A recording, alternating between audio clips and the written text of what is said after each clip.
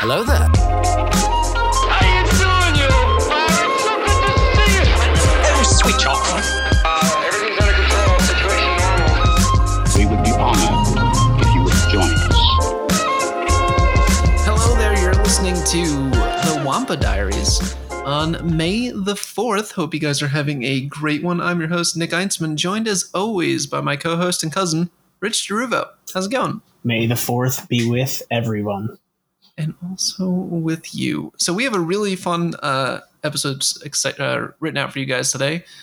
Rich and I are going to compare our top 10 Star Wars moments. They could be very similar. They could be vastly different. So Yep. I say we just jump right into it. I'm pretty excited about it. Oh, yeah. I'm definitely excited. And the thing about this episode is that, what I want to make clear is that we're choosing our top 10 favorite moments, not what we think are the best moments in Star Wars, but moments that we ourselves are, particular to for whatever personal reason or whatever. So this is in no way like a The best. Yeah, Or the best stuff. scenes in Star Wars or something like that. These are literally moments that, get us every time or something. Oh yeah.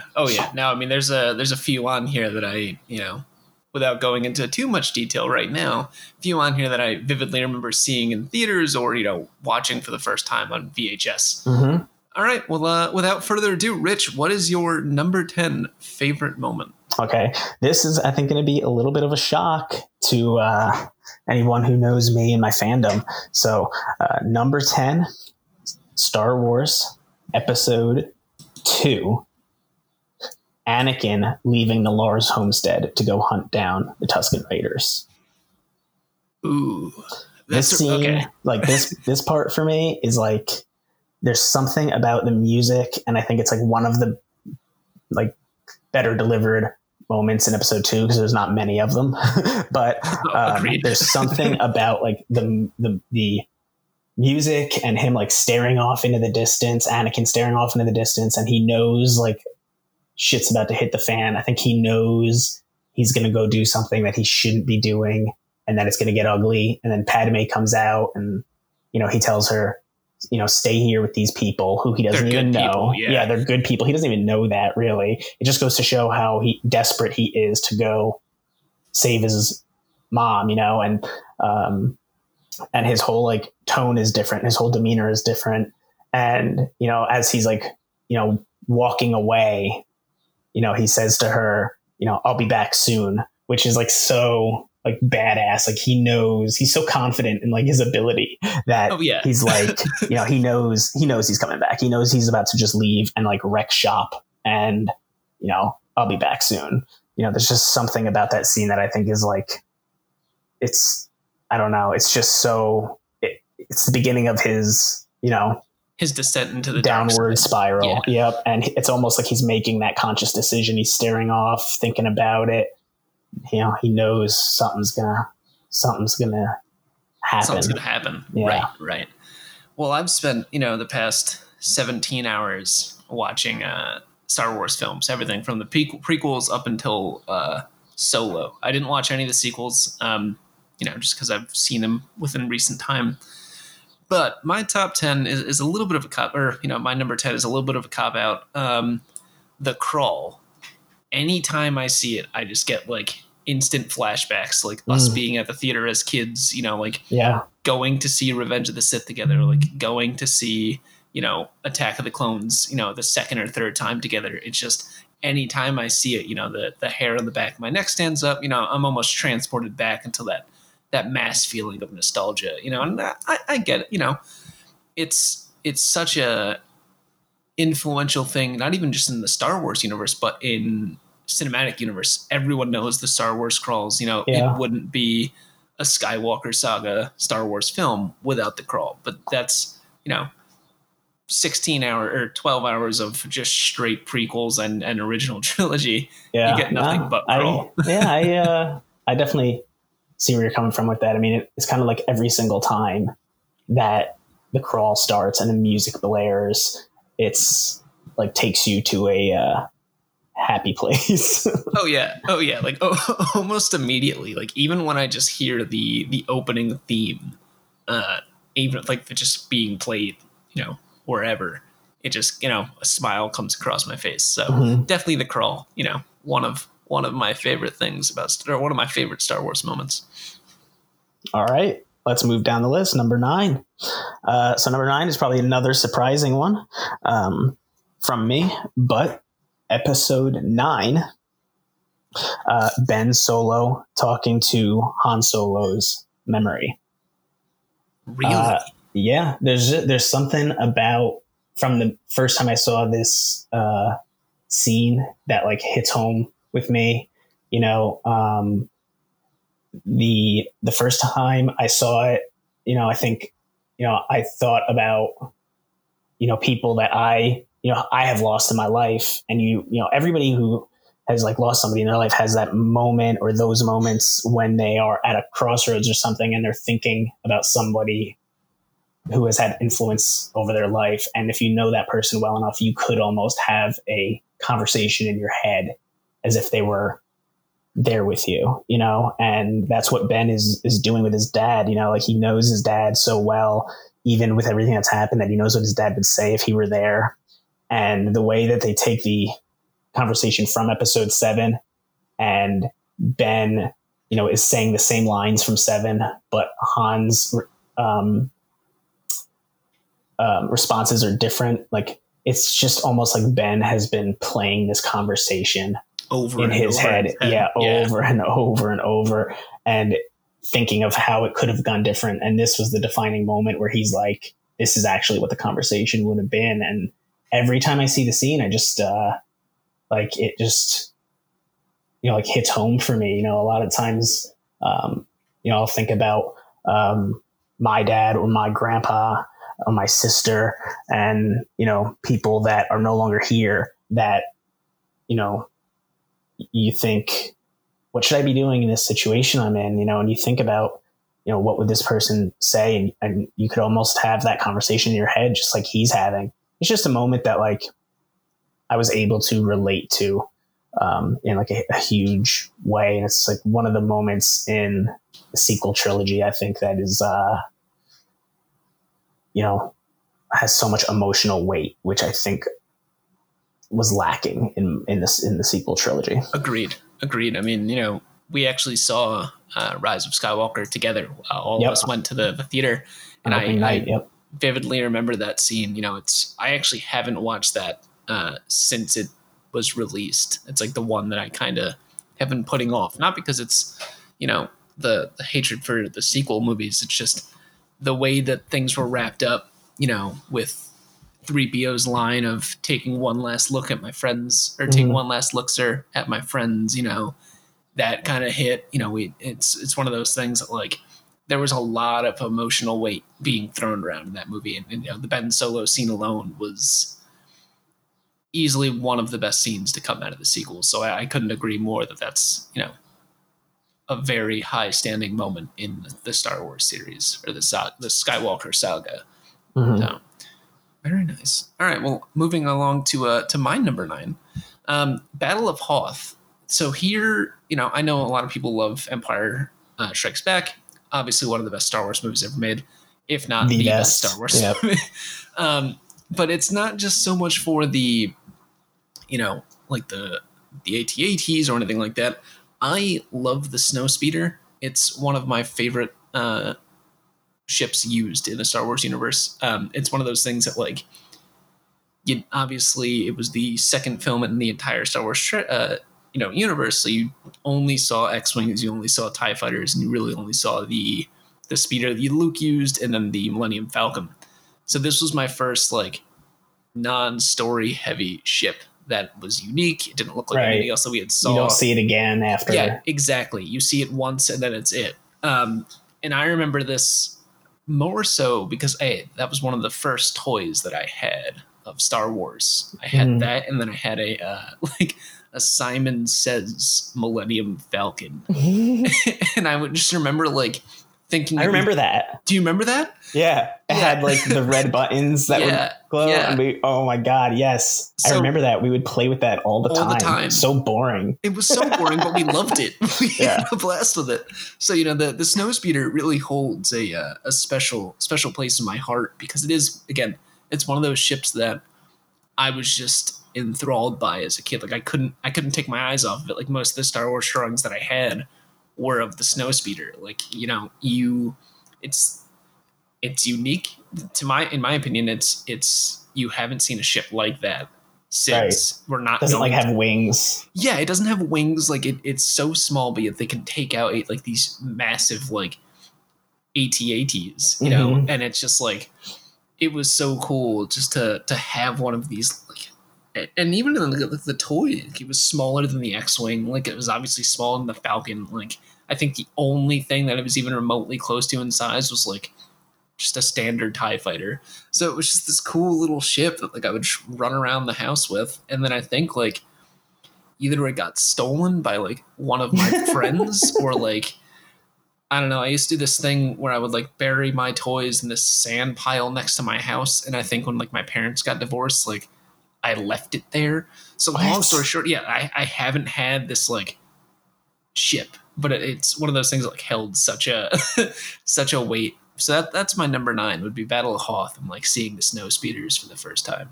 All right. I think a lot of people, that's like their favorite sequence in that, not only in that movie, but in general. In general, a lot of people love the Battle of Hoth. Oh yeah. All right, Rich, number 8. Number 8 for me is A New Hope, the Twin Suns setting when Luke is standing on the ridge and just looking out at those, iconic twin suns setting on the horizon and just like longing for something else, longing for adventure.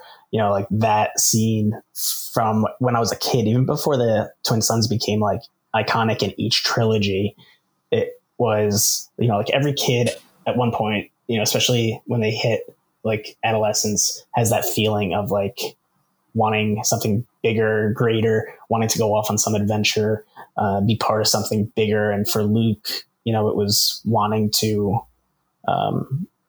get off his uncle's farm and do something more with his life. And,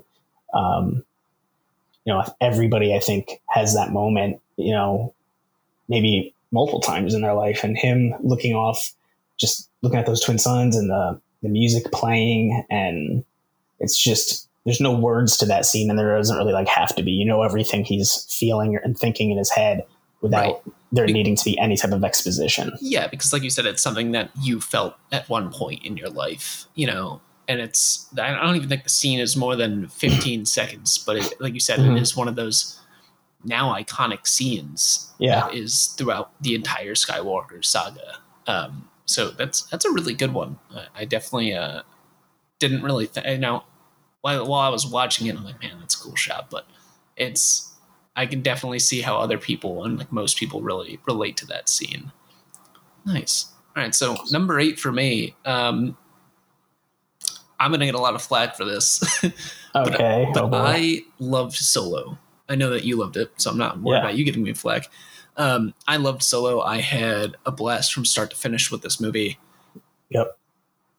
Not saying that the scene sold the movie for me, but I know what you're gonna say. I know you are. Seeing Maul in Solo was one of the coolest payoffs for me, and I think like it mostly has to do with just like seeing him with his robotic legs and just like seeing him in full crime syndicate boss mode and just like finally being back on screen, being voiced by the same voice actor who voices him in Clone Wars, which always escapes me, was like huge. Because I remember, because I remember seeing him, in 1999 on the big screen. I remember or like even I think that was the first DVD that we owned. Like I have like a very, very vivid memory of like my dad coming home with a DVD like player, and I'm fairly certain we had Phantom Menace within like a week of us owning that DVD player. Yeah. So, like that scene very much like it holds a lot of weight for me because like it's something that immediately brings me back, and like, you know, Yeah. it's one of my earliest childhood or earliest Star Wars memories besides seeing the re-release of the original trilogy. So yeah, well, brought back a character that was like a huge part of your childhood. Exactly. You know, and I have a lot of friends who didn't watch the Clone Wars and, you know, didn't watch Rebels, and they're like, well, how is Maul back? And like, you get to have that awesome moment of like explaining it. It's like, no, like, this is why he has robot legs, because obviously last time you saw him, like, he was chopped in half, you know. So that scene was huge for me. I remember when in the theater when we saw that, and I was sitting in between Joe and Tom, and I like threw a shit fit. Like I started freaking out, and I was like hitting both of them and like making like the bit, like freaking out in my seat. And the two of them were just like, you know, trying not to laugh. And I was just like freaking out. I'm like hitting them, punching them in the arm, like, you know, just having like a major conniption. It was just like awesome. Oh, and, yeah. No, you can. I'm with you. That's a great. I can definitely see why it is in a top 10 moment for anybody. Oh yeah. What about so number 7? Moving right along. What's your number 7 moment? Number 7 is Empire Strikes Back, which is my favorite Star Wars movie. When Luke pulls the lightsaber out of the snow in the Wampa Cave. There's, you know, something about that scene where he's like, you know, he's hanging there, he's defenseless, and you're like, oh man, what is he gonna do now? You know, it's only a few minutes after we are first reintroduced to him from A New Hope, and you don't know how is he gonna get out of this. Like, he's literally stuck hanging from the ceiling, and the Wampa gets up and starts moving towards him, and you're like, yo, if he can't figure out how to get out of this, he's gonna die. Yeah. And like, you see him like start, you know, he's reaching for the lightsaber, he's reaching for it, he can't reach it, and then he just closes his eyes, starts to like focus and relax, and the music starts, and then you're like, what is he doing? Like, you know, you've seen it 100 times, you know what he's doing, but like, I remember as a kid being like, you know, I remember seeing it the first time as a kid and being like, what is he doing? And then like the lightsaber starts to shake, and you're like, wait, what? You know? And like the first time you see it, you know, like so much of this stuff in Star Wars, like we're so used to, but like when you think about the first time, like when Empire comes, you don't realize that like the Force grants you telekinesis. Yeah. That's not in A New Hope. So you're like, what is he doing? And then like you see the lightsaber start to shake, and you're like, what is going on? Yeah. Like, are you serious? You know what I mean? And like, it starts to vibrate even more. And then all of a sudden it's like, and it just shoots into his hand, and you're like, what the fuck? Like, he's free. Like, I remember being a kid, and I remember seeing that scene for like the first time and being like, what is happening? And then like, how is he doing this? What is he doing? You know? And then it's the lightsaber starts to move, and you're like, holy crap, like you can do this with the Force, you know? What can't you do with the Force, you know? Yeah, exactly. And then like you're, you know, and beyond that, it shows that like he's been, you know, in the couple of years between the last movie, with the limited knowledge he got from Obi-Wan, he's been, you know, he's been training, trying to figure things out, and he still like struggles greatly just to pull the lightsaber out of the snow. But it's definitely one of my favorite moments, which it's number 7 for me. Yeah, no, I mean, that's definitely an iconic moment, because like you said, we don't really see the Force being used to that extent in A New Hope, you know. So I feel like a lot of people that were seeing this movie in theaters for the first time were just mind blown, you know. And I can only imagine like people walking into the theater like pretending to use the Force and like having their friends like throw them something, you know. It's just one of those things that like I think now we take it for granted, but it really like it, you know, it's a huge moment. Exactly. It's an iconic moment, and it's obviously holds a lot of weight for a lot of different people. But it's funny that your number 7 was Empire Strikes Back, because my number 7 is also from Empire Strikes Back. So it has to do with everyone's lovable, annoying droid, C-3PO. And it's when Chewie finds 3PO dismantled in the chop shop. Here, now, obviously 3PO gets a lot of flack. For the most part, he's, you know, you really don't pay him any mind. He really doesn't do anything that's important. He just it's kind kinda of true. there. Like he like makes ill-timed, not even jokes. He's just that oblivious to what's going on and like can't read a room because he's a droid. But like, every time I see it, I just feel so bad for Chewie, who constantly like either is just pushing 3PO out of the way or just like mad that him and R2 are beating him in hollow chess. Like, regardless, it's just the scene where of him just like holding 3PO's head and just like bringing him back to like Han and Leia in a bag, like a little mesh bag. In that box. Yeah, it's just like, it's such a funny moment, but it's also like really sad because for Chewie, like, he's one of the Chewie likes him. Yeah, Chewie likes him. He's one of the few people that can understand what the hell Chewie's saying outside of Han. Yeah, probably. Actually, I never like thought of that. Yeah. Like Han understands him, but 3PO probably like understands him better. Yeah. Even better. Oh yeah. So it's like, not only is this Chewie's friend, but it's like Chewie's one of his only connections to like the outside world of people who can't speak Wookiee. So that's my number 7 because like it's just great for so many different reasons and you can't go wrong with it. Anyone who sees it like either laughs or just like, damn, like how the hell's Chewie gonna put 3PO back? Back together, yeah. All right, yeah, I could. All right. So number 6 for me is the Phantom Menace. Obi-Wan versus Maul. Ooh. So after Qui-Gon dies and Obi-Wan is like still stuck in like that laser wall thing, and then it opens and they just like go at each other so hard, you know what I mean? And like it's the only time like ever that you see Obi-Wan like pissed, you know what I mean? Like for the most part he's like composed even after that. I mean, like, you see him like with a great amount of like sadness, like his character carries a lot of sadness with him, but that is the only time you see him like pissed. Like Ewan McGregor just like sells it. He, you see him like, in his face, and then he's like bouncing, up and down like a boxer before a fight, you know what I mean? Yep. And then the wall opens and he runs at him, and like the fight, like it's so fast and it's so like perfectly timed. And they're both like at their peak, you know what I mean? And they can't land a hit.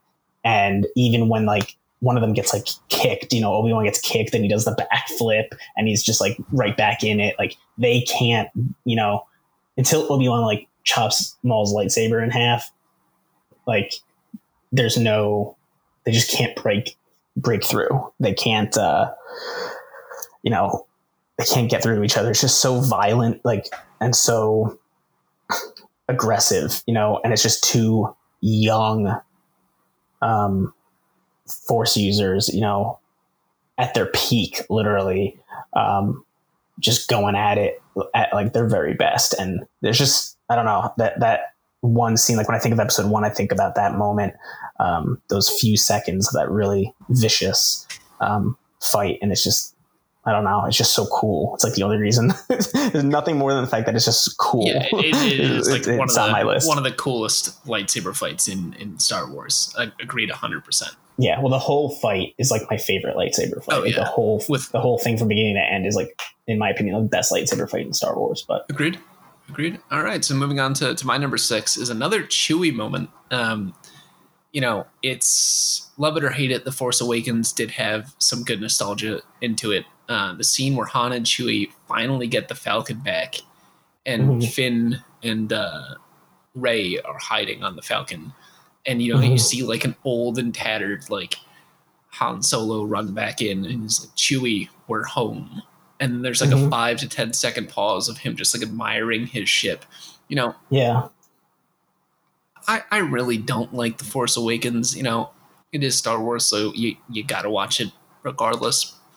But that scene gave me like such a false hope, but at the same time, like a great sends like I got hit with a nostalgia wave. You know, like I said, Mhm. or like we said earlier, I had the Simon Says Millennium Falcon. Like I played with that toy for years. Like I think I actually played with it up until the point where like it wouldn't work anymore. So you know, the Falcon holds a really, really fond spot in my heart, and like obviously Han and Chewie also hold a really, really like soft spot in my heart. So that part was For like, every Star Wars fan. exactly.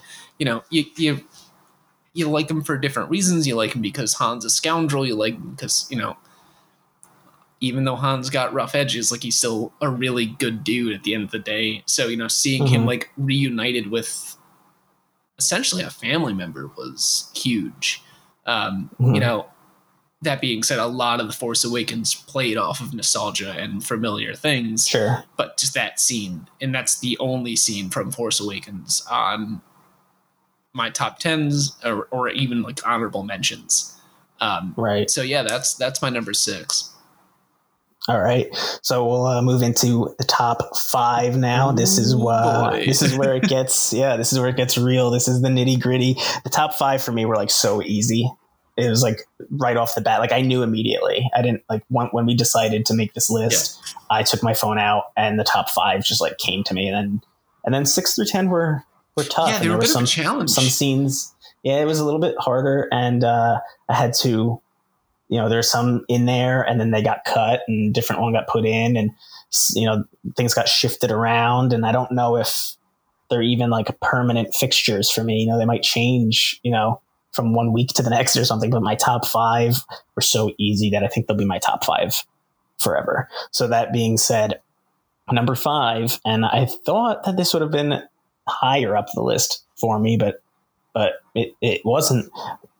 When Vader picks up Palpatine and throws him down the reactor core shaft in Return of the Jedi, like that part every single time for me gives me goosebumps. Like with, you know, before a time where they added the no to like the, you know, which I think is like so annoying. Like it was so, you know, to me that it doesn't happen like that. It happens the way it always happened, where he's silent and he's just looking back and forth and you're like, you do something. What, like, you know, are you gonna do anything about this? Yeah. And then like he says nothing and he just picks him up and the music swells and you're like, I'm like screaming internally every single time I see it. And you're just so happy that like he's killing this like old piece of shit.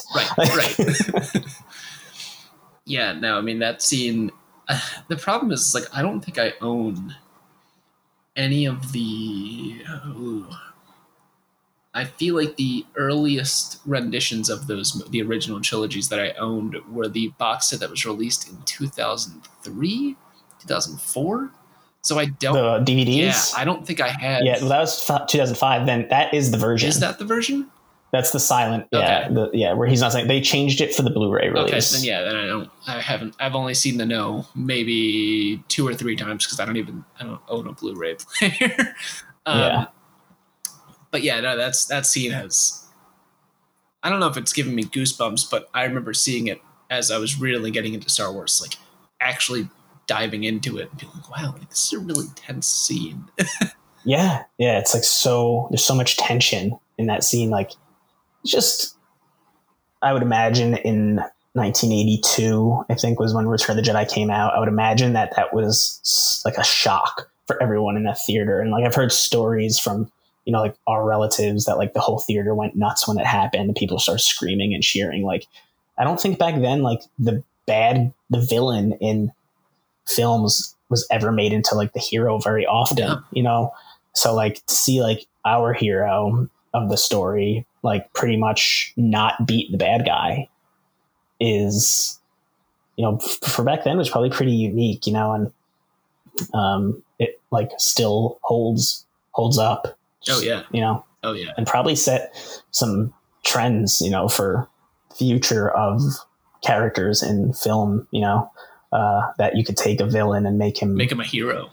Make him a hero or make him sympathetic. So it's just a great scene for me. Yeah.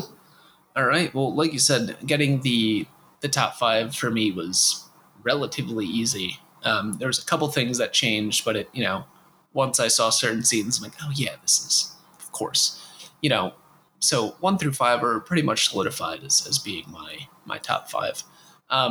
Number 5 for me is also a Vader moment, but it's actually the first time we see Vader on screen. Mm-hmm. And it's not the moment of him screaming no.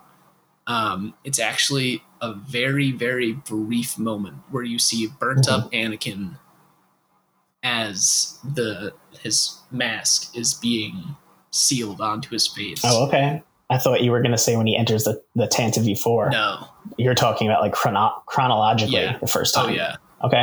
So it's, for me, like, so I actually spent, like I said, I spent 12, 13 hours watching all of the, prequels and then the trilogy. So seeing that scene again, like, and I remember watching it as a kid and being like, holy crap, like that's gotta be so painful. Like he's getting stuff drilled into him. Like now he has to wear a mask because he's not able to breathe. And like you can really see on Anakin's face just like the sense of just uncertainty and just the sheer amount of fear of what's gonna become of his life. From that moment on, like his life really is changed.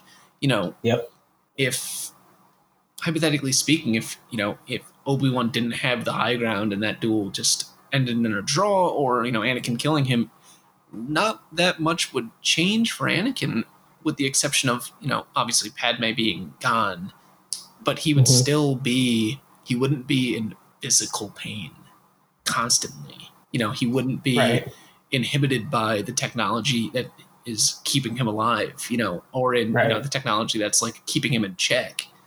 So it's one of those things for me, like just that scene and then the sequence that follows will hold such a great weight to me. And I feel like a lot of Star Wars fans, it was one of those things that I vividly remember sitting down in the theater in the Palisades Mall with everybody and just like, I was actually wearing I think I was wearing my Darth Vader stuff. I'm pretty sure I had everything on. So like seeing that in theaters and then sitting down and like watching that again, like as I've like grown up and like rewatched these movies countless times, it's like it's such a good scene, and I think it gets overshadowed by the screaming of the no like 10 seconds afterwards. But like just the sequence up until that point, and you just you see like his sheer force abilities crushing everything around him. Just like it's great. The whole scene kind of illustrates like what he's feeling, what he's going through, and he like truly in that moment, like he becomes Darth Vader much earlier in the film, but that's the moment where it like seals the deal. There's like maybe somehow there would have been some turning back earlier, but that was the point. That's it. Like at that point where they put that suit on him and he realizes like what he's become and realizes what's happened to Padme, like at that point, like all bets are off. He's made decisions that are going to influence the rest of his life. Not only the rest of his life, but the rest of like millions of other lives, for decades, forever. Yeah, forever. Like not even just for decades, like for the rest of the galaxy. Exactly. Yeah. All right, so moving on to number 4. All right, so number 4 for me, I talked about it in the first episode of our show. It's like one of the earliest moments of that I remember from seeing Star Wars, Luke's green lightsaber reveal when he does the back, they make him like walk the plank to the Sarlacc pit, and he turns around and he flips up and does a somersault in the air, and the lightsaber shoots into his hand and it lights up, and we see that green lightsaber for the very first time, and the music like goes off. I guess again, it's just like such a cool moment, and it's become like so iconic, for like every Star Wars fan.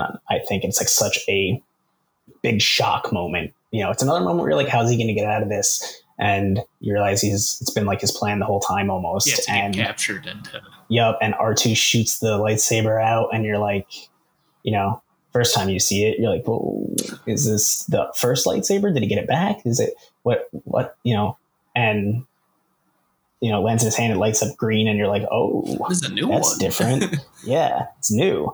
And I'm so glad they didn't put like, you can see on like the Blu-rays, there's like a deleted scene that thank God, I'm so glad they didn't put it in the movie of him building it. It's like the first scene in the movie. It was supposed to be the first scene in the movie. He's like in a cave and he's like tinkering with the lightsaber, and then he turns it on, and then he like it disignites it and puts it in R2, and it like ruins that whole scene. Like, thank God it wasn't in the movie and they cut it, because it would have taken all of the tension out of that scene. And I'm just, that scene's just so good, and it had such an effect on me. This is a funny story. It had such an effect on me as a kid that when I was young, but old enough to like know better, we went to like summer camp, and we went to every day camp would end, we would go to like the public pool, and there was a high dive there. Oh no. And like we would like it was high, we would jump off of it and everything. Like, I'm kind of surprised that I like didn't have fear doing that as a kid, but we did it all the time. And I remember very vividly like being like, oh, I want to do like the Return of the Jedi thing on the off the high dive. My friends are like, oh, that would be so awesome. And like I remember like I went all the way up there, and I like walked, climbed the ladder, got to the top, and I like looked at my friends and did like the salute thing that he does to Art. Like, I thought I was so fucking cool. Like, and then I like walked to the edge and I jumped off and like spun around, and I literally tried to grab the diving board, and like, I don't know what in my mind, How you were going to actually do it. Like, I have no idea like what in my mind made me think I was capable of like grabbing the diving board and like springing myself up and doing a somersault and landing back like on my feet. I have no idea what made me think I was capable of doing this. And the fact that like I had really shitty friends, I guess, who were like, yeah, do it. And I like let myself fall off, and I spun around. And when I spun around, I just hit my face on the diving board. And I like fell lifelessly from the high dive. I just fell lifelessly from the high dive into the water. And I remember like on my way down, I could hear like lifeguards' whistles blowing and people like screaming. And like I was fine, you know what I mean? Yeah. But like I remember like the lifeguards like jumped in after me, and like I was conscious. I wasn't like knocked out or anything like that, but like I was conscious, and like, lifeguards are in there and they like swim me to the edge. I don't know how old I was, but I was definitely like too old to be doing something. That's like, stupid, I should have known better. Yeah. And I must have been in like the 7th grade based on like thinking. And I remember like the lifeguard being like, what were you trying to do? Like, why would you, like, did you get scared? You tried to turn around. Like, they thought I was trying to like turn around. You know what I mean? Yeah. Like trying to back out after I jumped. And they're like, what were you thinking? The like, lifeguard was like really mad. And I was like, I was trying to do the thing. I was like crying. And I was like, I was trying to do the thing from Return of the Jedi where Luke Skywalker grabs the diving board and flips himself back up. And like, I remember this like lifeguard who's probably like a 17-year-old kid. You know what I mean? Like, he was not like a man. Yeah. He was like, just, you know what I mean? Like, it was probably his summer job. He was like a 17-year-old kid in retrospect. And he's like staring at me for a few seconds. And he's like, that would have been really cool. Oh my God, that's amazing. I've never heard that before. Holy crap. So yeah, what pool was this? It was, Germans. It was called Germans, I think. Maybe it wasn't Germans was no. Maybe that was like the name of the school. I don't know. It was I don't know, like the camp we went to brought us to like this like, pool every day. And there was like, there were 2 pools. There was like a kiddie pool. There was a main big pool. And then there was like the high dive pool that had a high dive. And then like the other half of the pool was like split with buoys. And there was like a slide, and there was like a huge snack bar. It was like that kind of place. Yeah. And the high dive was like, we all used to do it. And then at one point I just got this like brilliant idea that I was going to, be Luke Skywalker. Yeah. At the public It's like, failed miserably. Oh man, that's great. That's amazing. Yeah. So moving on. That's my number 4. All right, so moving on to my number 4. The scene's actually one of the ones that got swapped into my top 5. It's always held a good amount of weight for me, but I think this recent rewatch is kind of what sold it for me.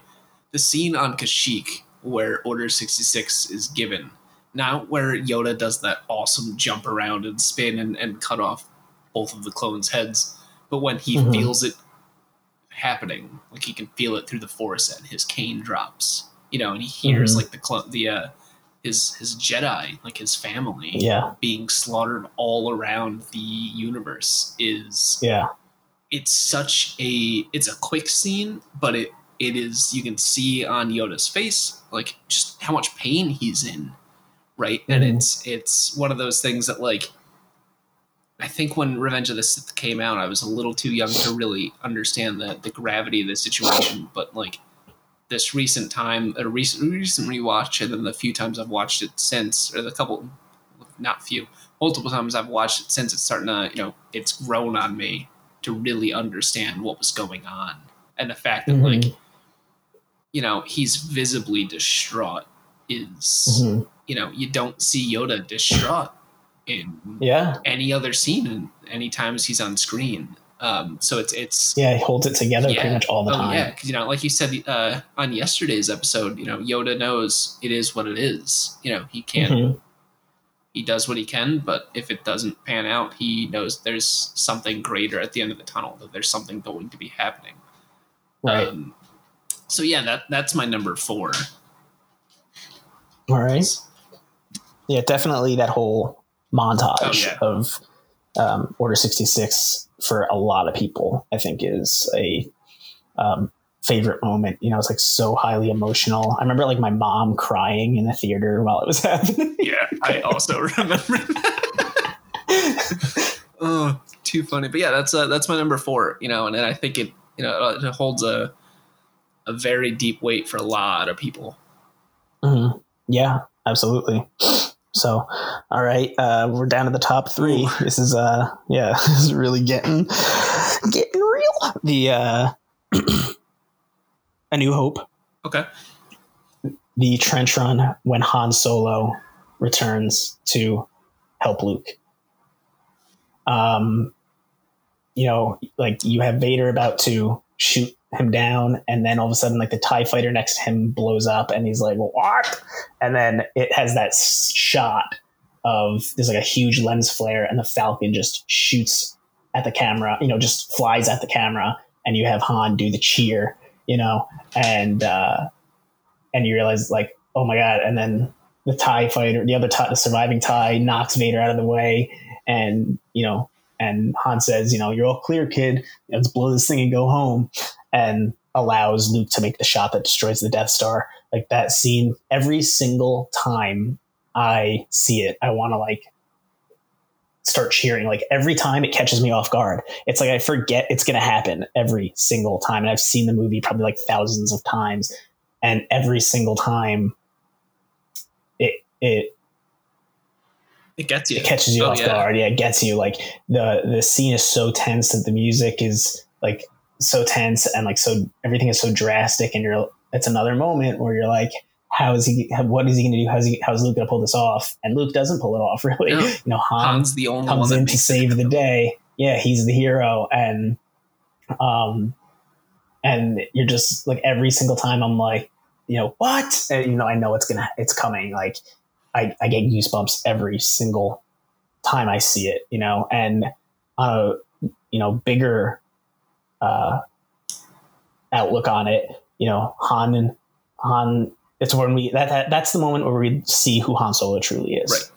Right. Before that, he's just like this greedy, he's a scoundrel smuggler he's out for himself. He's going to take his money and run, and you don't, know what he's going to do. And then in that moment, you see like, this is not a bad guy. This is he doesn't come back to save the rebellion. He comes back to He save comes Luke. back to save Luke. Like he made a friend in that, adventure they went on, and it's almost, that's the moment where like Luke becomes his little brother. You know what I mean? Where he's like, I gotta go save the help kid. him. I gotta go stick up for him. Yeah. And it just, it's such a defining moment in Han's character, aside from the fact that it's just such an exciting moment. So that's number 3 for me. Well, Rich, I can't believe that this happened and that's your number 3, because it's actually also mine. Is it actually? Yeah. We actually got yeah, so for pretty much the same reasons that you stated, but also for the fact that, like, think about it this way. If Han took the money and ran, right, he'd go and he'd pay off Jabba. We wouldn't see him get captured by Boba in Empire. He wouldn't be frozen in carbonite. Like, it is, not only is it such a defining moment in Han's character, but it also sets in motion things that happen in Empire Strikes Back. Yeah, well, it's kind of a sacrifice for him, right? Like, because he sticks around, right? If he didn't, if he followed his plan, him and Chewie would be halfway across the galaxy, back on Tatooine, paying off Jabba, and then he'd be playing Sabacc, like, with whoever. Yeah. And that would be the end of it. We'd never see Han again. That scene of him coming back and just like him cheering, like you said, like I know it's coming. It's one of those scenes like it's there. You've seen it thousands of times, but just like, and I never really thought about the little brother aspect of it. I always thought of it as like, that's now one of his best friends. Like they've been in a trash compactor together. Like he's seen this kid go from a farm boy to now being, one of the rebellion's leading pilots, who is really the rebellion's like best shot at what they're trying to achieve. So that scene always, like you said, like I always just want to cheer. Like if I'm drinking a beer, like I'll just like raise my beer up as Han comes back. It's such a good scene, and I'm sure it's a bunch of other people's favorite scenes or top 3 scenes, but for me, it's like it reminds me a lot of like, getting bullied at school and like having like those friends come back, like, hey, like leave the kid alone, that type of thing. So it holds weights on different levels, but it's such a good scene. And honestly, I might just rewatch New Hope later today specifically to see that scene. Just to see that moment. Yeah. But yeah, that's amazing. I honestly was not expecting us to have any scenes. Yeah, especially as we were going down the list, I was like, I don't think these are wildly different. Yeah, I don't think we're gonna have any of these on the same list. That's pretty crazy. Wild, absolutely wild. All right, well now we're really in the finishes right here, but I've never been more nervous to reveal my next 2 than I am now. Okay, so I guess I'll start and follow the format here a little bit. So number 2 for me was Yoda lifting the X-Wing from the swamp in Empire Strikes Back. So, this is where it's another moment in Empire. We learn so much about the Force in Empire. Oh, yeah.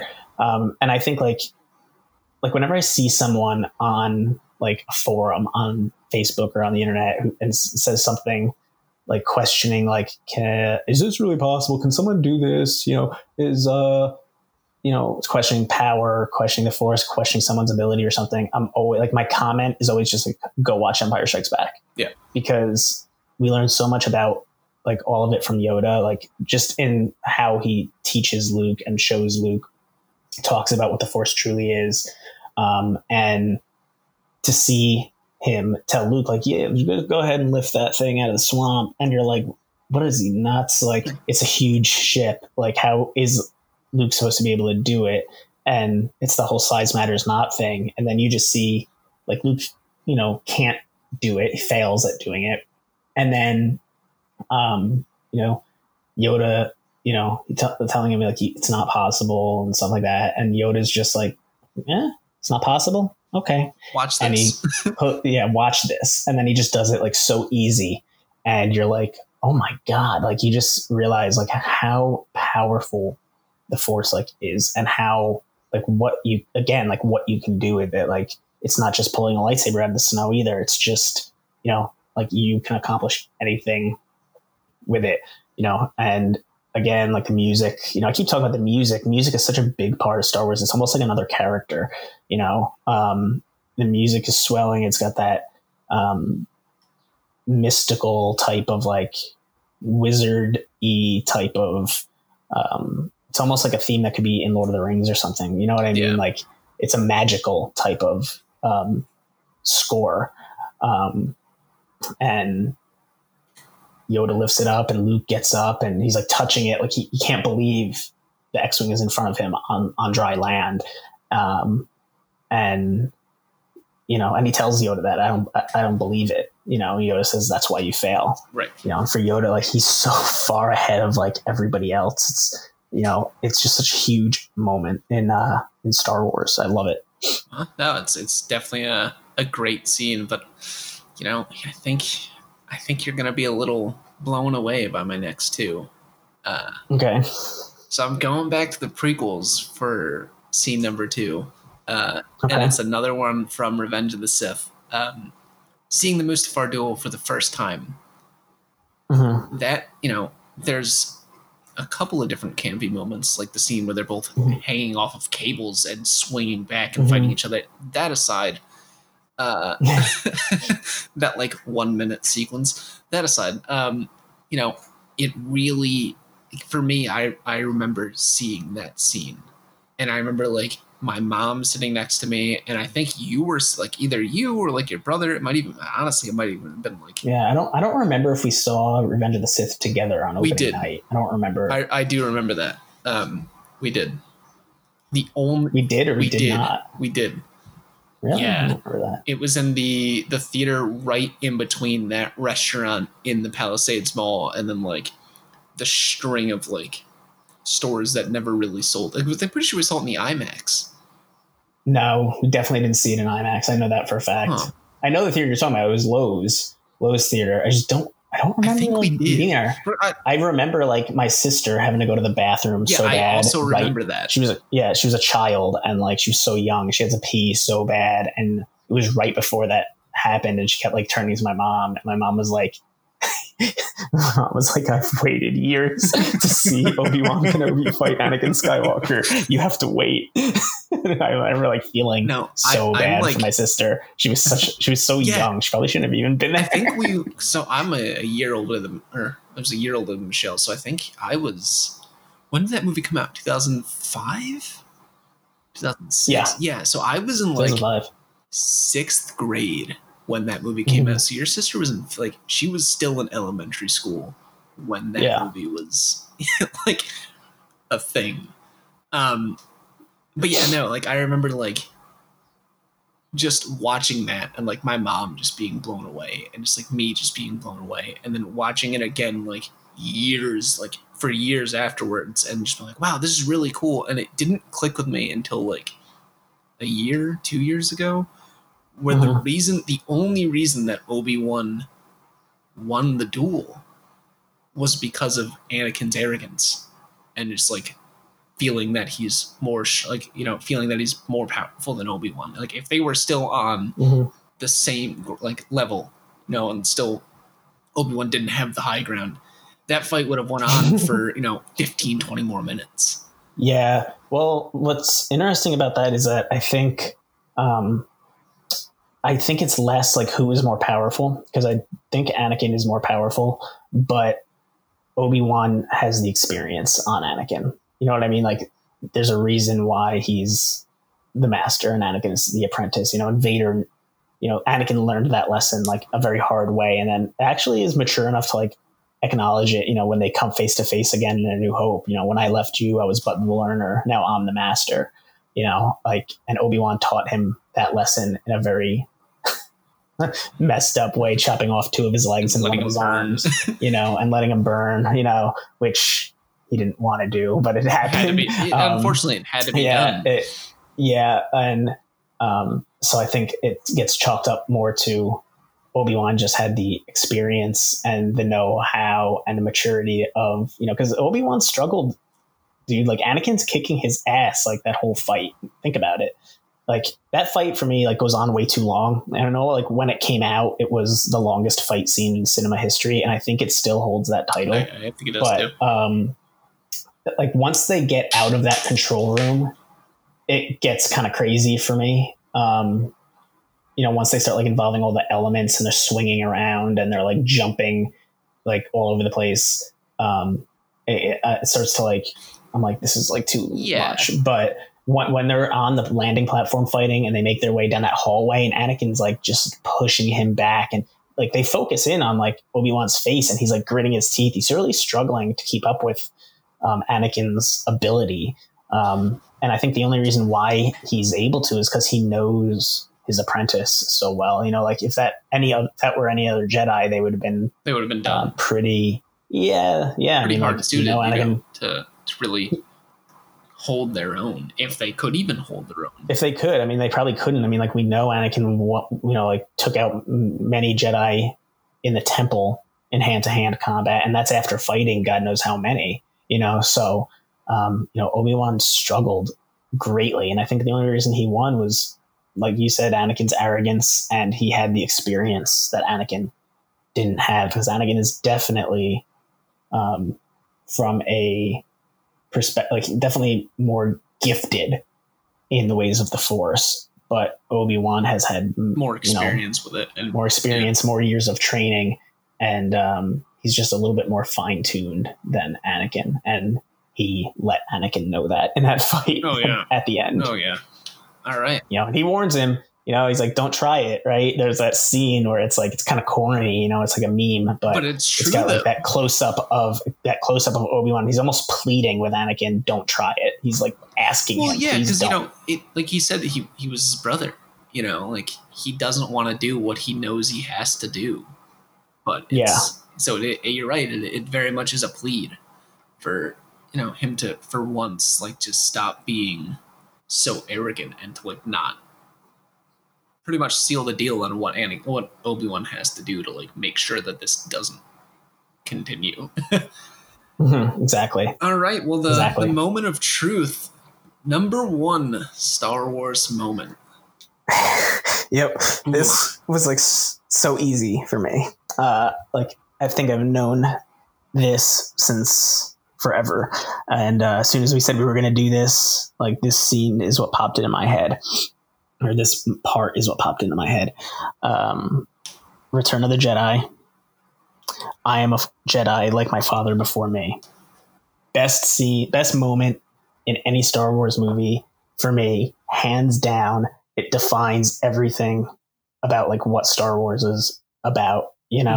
Like you have Luke Skywalker facing, he beats down Vader, and he has the moment of realization where he is just like his dad, and then he's standing in front of like the ultimate villain in the universe, like the worst person ever, the Emperor, and throws his lightsaber away, throws the only defense he has away to the side, and says, I'm never turning the dark side. I'm a Jedi like my father before me.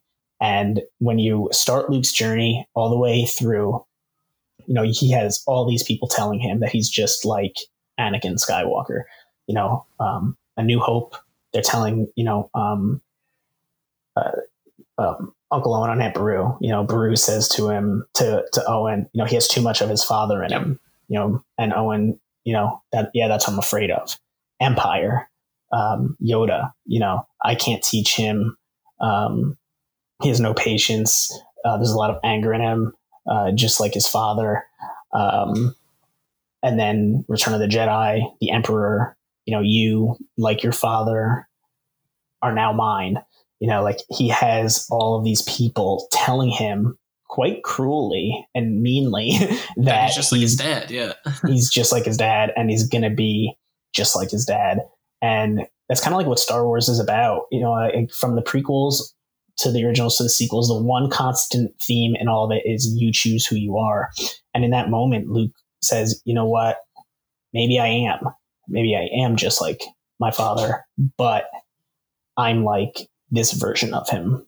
This is the trait that I'm going to to adopt and really hone in on. To adopt. Exactly. Like, I'm a Jedi like him. I'm the friend that he was to Obi-Wan Kenobi. I'm the noble warrior that was in the Clone Wars, that was a war hero.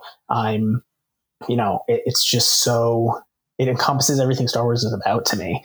And like, it's such a huge moment in his character. Like, in that moment, he could have killed Vader and he could have attacked the Emperor, but he said, no, I am, like, he throws his lightsaber away and says, I will die a Jedi. If I won't join you. I won't be, I'm not going to fail where he failed. I'll die a Jedi if I have to die here. Yeah. It's just like, to me, best moment in Star Wars. Probably, I don't think any moment will ever be better than that.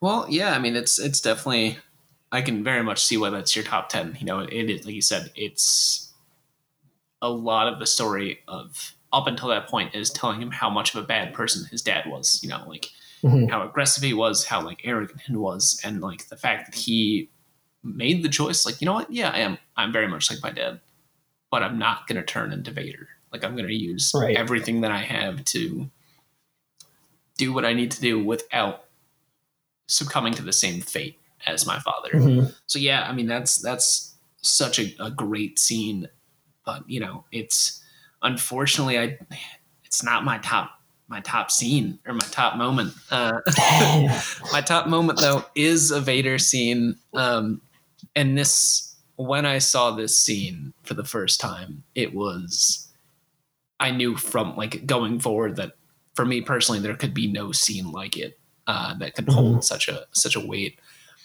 And it is, in my opinion, one of the best hallway fight scenes out of any cinematic thing I've seen in my entire life. And it is Vader slaughtering rebels, trying to get the Death Star plans back.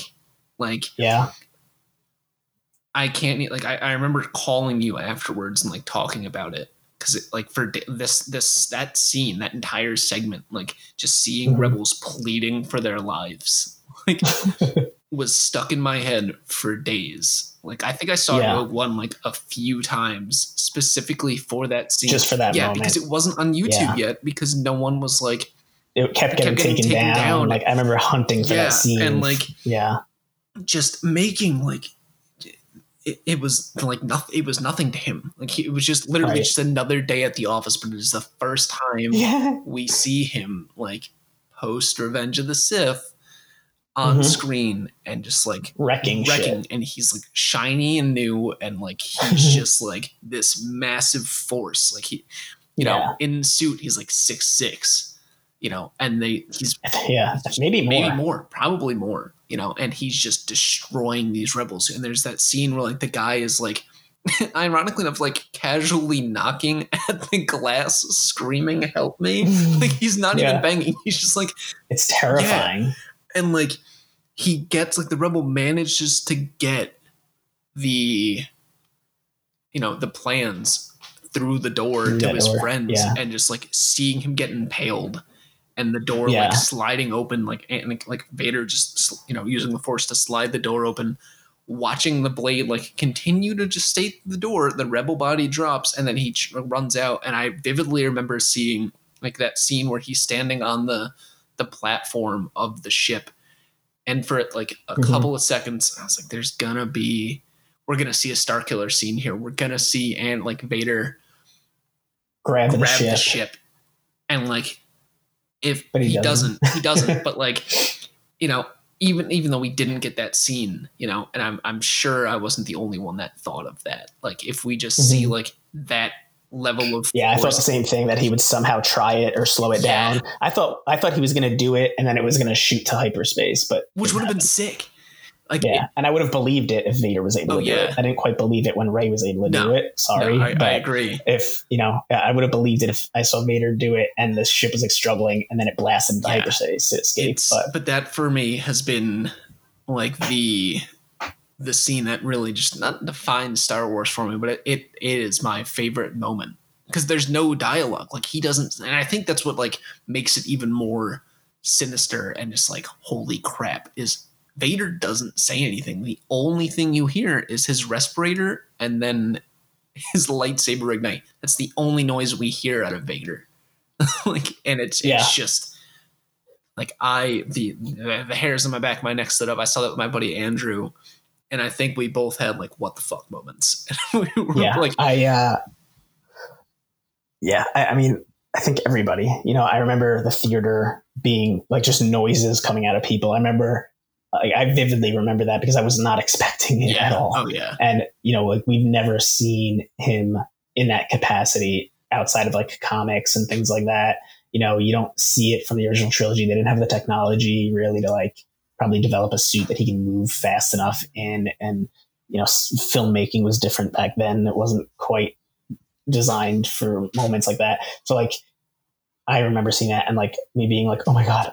Yeah, like I was vocally just like in shock. And I remember Ashley being like she was laughing because I was like, my mouth was agape and I was just like, I wanted to see this since I was a little since kid. we were like, kids. I've only ever imagined a segment like this. Oh yeah. No, I mean, like, I think my friend Andrew and I were the only people in the theater that could even talk or even like get words out of their mouth, so everyone was in shock. And like, we both enjoyed the movie, but I remember like us driving back to, the apartment building we were living in. And I was like, dude, like there's nothing, we're not going to see anything like that ever again. We're never going to see Vader do this, like this is the one shot that we'll see of him like just showing his capabilities on screen.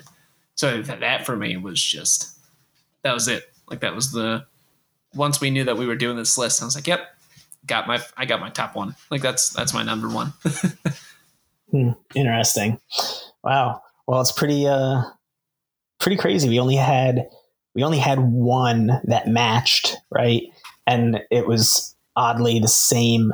It fell in the same spot on our list, but everything else was like wildly different. We didn't have, I thought maybe like my number 9 would be your number 3, your number 6 would be my number 4, but no, we were had two totally different. We were wildly all over the place. And what, I think it does make sense because I vivid, like for me, like, the earliest memory I have of the trilogies is just like that one scene of R2 and 3PO on Tatooine. And for you've been watching the original trilogy for years more than I was, so it's like, it makes sense that I have a little more like prequel episodes on my top 10. Yeah. And I figured you would. Oh, yeah. I went into it thinking you would. I actually said to Joe, I have a feeling Nick's going to have a lot of prequel stuff and I'm not gonna. And I mean, the only prequel moment I had was, number 10, right? Number 10. And then I had number 9 as a sequel moment. And I would kind of surprise myself in a way that those even fell on my list. Oh no, number 6 was a prequel moment for me, the Obi-Wan and Maul. But yeah. I'm like, besides the Chewie we're home scene, like I really didn't think I was gonna have too many of the sequel. I honestly didn't think I was gonna have any of the sequel moments on there. And I'm not counting Solo or Rogue One as sequels because they're Star Wars story films. It's a one-off. Right. I thought I was going to have more of the original trilogies on here, but like, what? It's for me, just the fact that, what I had held such weight, it was nice, but yeah, I mean, honorable mentions. I mean, the only one that I can really think of that, I wrote down, and I'm sure I'll think of more as we get into it, but the Chewie and Han meeting each other and escaping the pit. That was pretty cool to really see like how the life debt comes into play. Yeah. I didn't think about that one. That's a great scene too. That was really cool. There's like one line in the, what is it? Phantom Menace, where I always think it's young Greedo, but it's not. It's just like another member of his species. No, it is young Greedo. Young Greedo? Oh, yeah. Cool. All right. So because there's a scene where Anakin is like beating him up. It's a deleted scene. Okay, yeah, it's like that's why fight. I was getting. Okay, that makes more sense. It is little Greedo. Where it's either him or like one of the other like Tatooine kids. Like, oh, that's so Wizard Annie. Like, it doesn't make sense. It just cracks me up every time I see it. And someone commented on I think it's your friend Tom, commented on our Instagram the other day with saying that's Wizard. And it just like so made Wizard. me Yeah, I laugh saw that. hysterically. Like it doesn't make sense. They never meant like no one ever says that again. No, it's so bizarre, like out of place. Yeah. Not to mention now Tom is going to be overly excited that we've mentioned him twice in this podcast. So you can make a big deal of it, Tom, that you've been brought up twice now in this one. He made a very big deal that he was brought up in the first episode. And I even heard from his wife that, you know, he had to point out to her, hey, this is it. This is where Richie mentions me. So you can you have two moments to be excited for now in this podcast, in this episode. Yeah, we'll keep a Tom count every time we mention Tom. Tom count, yeah, Tom count 3. He's at 3. You're at 3 right now, Tom. I'm sure he'll be brought up more. But yeah, I mean, let's see the scene of the speeder bikes on in Return of the Jedi when they're they're like trying to get to the base. That was pretty cool. That's like one of those things that was fascinating for me because it was another ship that like we never saw before. It was sweet. Mm-hmm. Yeah. What about you? Honorable mentions? Honorable mentions. Obviously, I Am Your Father. Oh yeah. Right. It's a scene everybody knows, right? And it's been like spoofed a million times. People think of Star Wars, that's what they think of. It didn't make it to my top 10 because it just, I think it's so overplayed at this point. Like, yeah, it's not that it's overplayed, but it's like, I was like, there's just moments that resonate with me so much more. And I was going to make it my number 10 just to make it my number 10 and put it on my list. But I was like, I can't do that. I'm going to do a disservice to these scenes I truly love. Yeah. But so obviously I Am Your Father. The opening scene of A New Hope when the stormtroopers attack the Tantive V4 mm-hmm. and they, stormtroopers get a bad rap, man. You know, they get a bad rap about being inaccurate and never being able to hit their targets when really they only miss the heroes when you think about it. I mean, like they make pretty short work of those rebels at the beginning of A New Hope. Oh, yeah. You know, and that scene is just like very scary, like when you think about it. Well, yeah, you know, like, and they're like it's burning through the door. It's the establishing shot of two factions at war. You know, it's like that. Mm-hmm. Like if you think about that for a moment, it's like, oh, that's kind of disheartening. And then just seeing these rebels that like you can pretty much tell that they're the good guys getting shot down and kind of just being mowed down. I mean, good guys for a certain point of view, depending on how you view the rebels.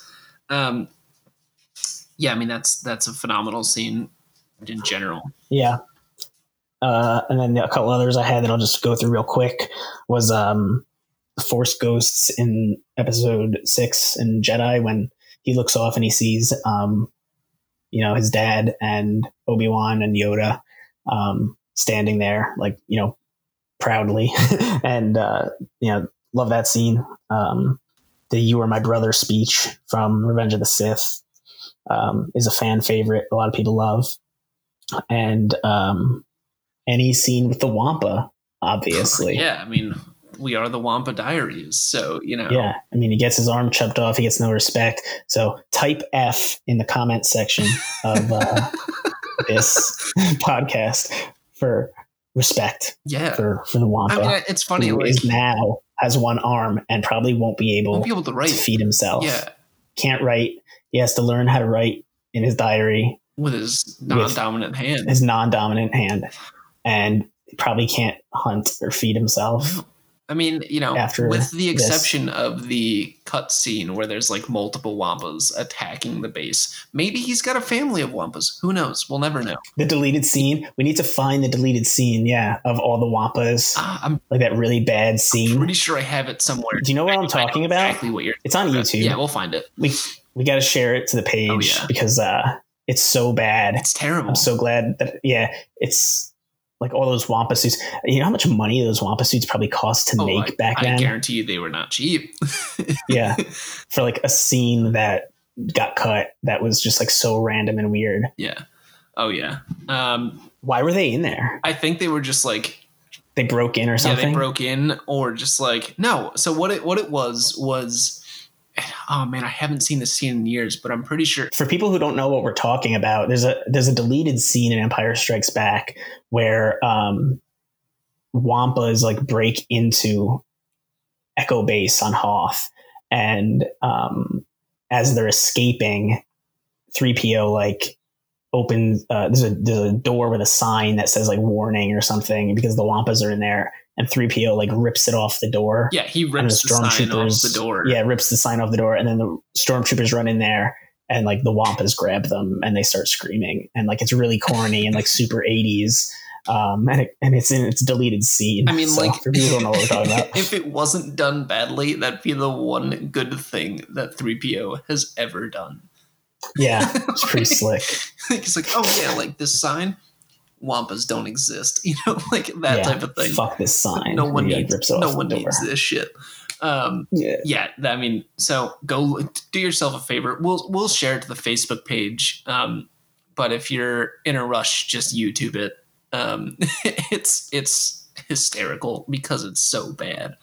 So yeah, happy May the 4th. I hope that you guys are watching your favorite Star Wars movie, or honestly, taking in any Star Wars content that truly brings you happiness. Yeah. Yep. So this for anybody who hasn't figured it out, this episode is pre-recorded. So we're recording this on Sunday. So we don't know, what kind of surprise material is going to be released for May the 4th. We know, like we mentioned in Sunday's podcast, we've got the final episode of Clone Wars, the Star Wars Gallery, the Mandalorian documentary series. We've got, loads of deals on Star Wars merchandise, things like that. But I'm sure that there's going to be some surprises. Oh, yeah. I'm crossing my fingers for a season 2 Mandalorian trailer today or tomorrow. So everyone, when they're listening to this, might already know whether we get it or not. But we'll have to see. I mean, I don't know. Unfortunately, I have to go to work during the day tomorrow. I'm not working from home like a lot of people right now, so I will have to go to work. But as soon as I am going to be a clock watcher tomorrow, probably, and I'll probably be running out of there to come home and experience the last episode of Clone Wars and hopefully watch some of the Mandalorian series documentary, on top of anything else that goes on. I don't know how you plan on celebrating. Yeah, I mean, not fortunately, because I do miss working in the office. I get to work from home tomorrow. But once I hit 12 o'clock for my lunch break, I'm pretty much just going to be going straight to, StarWars.com or, just going onto their Facebook and seeing if anything's been released that, whether we see a trailer or, they release what series they're working on after Mando, like officially, that'll be cool. Anything that comes out, we'll share to the pages and stuff. So, so you guys can always keep an eye out on our Instagram and our Facebook page. Go over there and, follow us, and we'll be sharing probably a lot of stuff tomorrow that we see that we enjoy. And why don't you tell them a little bit about what else they're going to be getting, not from Lucasfilm, but from Wampa Diaries tomorrow. Rich and I do this thing where whenever we watch, an episode or, a movie that's just released, we call each other and we talk about what just happened. We've been doing that a lot with Clone Wars. So our idea was to Facebook live stream us talking about the last episode of Clone Wars and just May the 4th in general on Facebook. So if you follow us on Facebook at The Wampa Diaries, 8 p.m. Eastern Standard Time, we will be doing a Facebook live stream. It's probably only going to be about 20 to 30 minutes, maybe might run a little bit longer. From that, we're going to rip the audio out of it, and then you can kind of rewatch or re-listen to it at your leisure. But we're really excited for that. You can actually interact with us and comment on things and tell us your thoughts, and we're really excited to hear from you guys and to really have a discussion with you guys and your thoughts on Clone Wars and how they wrapped up this part or this saga of Star Wars. So yeah, 8 p.m. Eastern Standard Time. and our Facebook at The Wampa Diaries. If you can't tune in, don't worry. We're going to make sure we have a copy of it, and we'll post it to our Facebook and figure out a way to get it on our Instagram. Yep, and hopefully we'll be able to get even a few people in there. I mean, our following is actually building at a pretty cool rate, actually. So maybe we'll get some, people in there. Hopefully we can interact with everybody and all talk about it as a, discussion. And, so like Nick said, 8:00, if you're not doing anything or you want to tune in for half an hour and see our ugly mugs while we talk about Star Wars, then just log right on to Facebook and we'll have the live feed going. You guys will be able to comment and type, and even if it's just a few people, it'll be fun. It'll be a fun way to just share Star Wars Day with everybody. So definitely looking forward to that tonight at 8 p.m. Eastern Standard. 8:00. Yep. And hopefully we can get the Tom count up to maybe 4 or 5 by tomorrow. Yep. This doesn't count. This doesn't count as a. All right. Number. Well, talking about the Tom count. So he's at 3. He's at 3. Valid. So all right. Well, yeah, we're look forward to talking to you guys tonight at 8 p.m. And yeah, this was a great episode, Rich. I'm still glad that we had at least one that corresponded together. And I will say that before I jumped on, I was talking to Joe, and he was very eager to tell me his top moment. So I'll share it on the show. I did offer for him to come on, but he's a piece of shit. My brother is a piece of shit. Well, so he's not here. But his top moment, he told me, was the end of Empire Strikes Back when they're on the Nebulan B frigate, the medical frigate, right, and they're looking out at the galaxy. Oh, that's like my least favorite shot. Is it? It's weird. I don't know what it is. I don't. What do you have against that shot? I don't know. Something about it. Like, I think it's because it leaves on such a somber note. Like, Han's gone. Like, he doesn't think it's somber. I think it's like somber too. He's like, oh, they're on the ship and everybody's okay. And I'm like, they're not okay. Han Solo's literally in fucking carbonite. Han's carbonite. Lando's wearing Lando raided his closet. Yeah. He's wearing Han's he's wearing Han's clothes. Exactly. Luke he's just going off to save him. Luke just lost his arm. It's a special moment for Joe. He said they're all okay. They got out of there.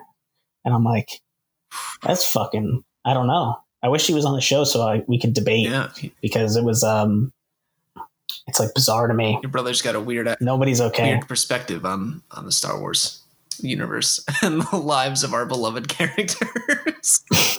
What a weirdo. All right. Well, we'll see you guys tonight at 8 p.m. We're excited to talk to you, and we hope you are too. Yeah, absolutely. See everybody tonight, and may the 4th be with you. Always.